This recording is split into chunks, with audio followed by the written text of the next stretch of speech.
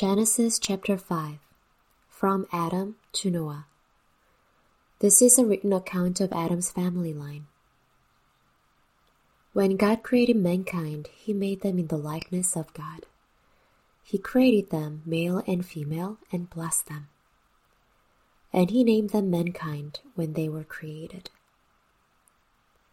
When Adam had lived 130 years, he had a son in his own likeness, in his own image, and he named him Seth. After Seth was born, Adam lived 800 years and had other sons and daughters. Altogether, Adam lived a total of 930 years, and then he died. When Seth had lived 105 years, he became the father of Enosh. After he became the father of Enosh, Seth lived 807 years and had other sons and daughters. Altogether, Seth lived a total of 912 years, and then he died. When Enosh had lived 90 years, he became the father of Canaan. After he became the father of Canaan, Enosh lived 815 years and had other sons and daughters. Altogether, Enosh lived a total of 905 years, and then he died. When Canaan had lived 70 years, he became the father of Mahalalel. After he became the father of Mahalalel, Canaan lived 840 years and had other sons and daughters. Altogether, Canaan lived a total of 910 years, and then he died. When Mahalalel had lived 65 years, he became the father of Jared.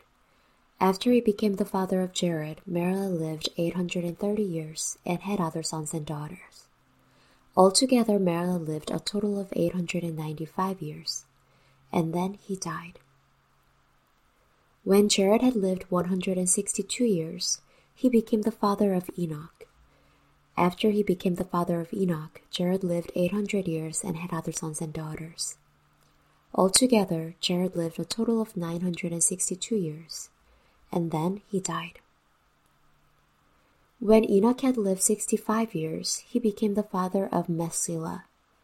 After he became the father of Methuselah, Enoch walked faithfully with God 300 years and had other sons and daughters. Altogether, Enoch lived a total of 365 years. Enoch walked faithfully with God. Then he was no more, because God took him away.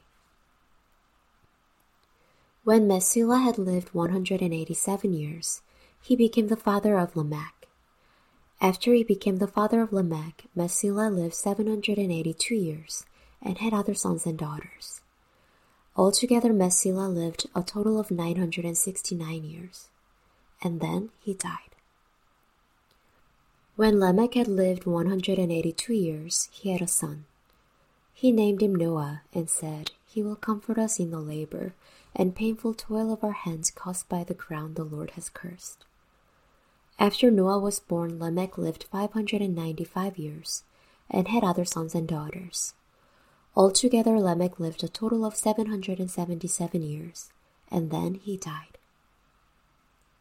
After Noah was 500 years old, he became the father of Shem, Ham, and Japheth.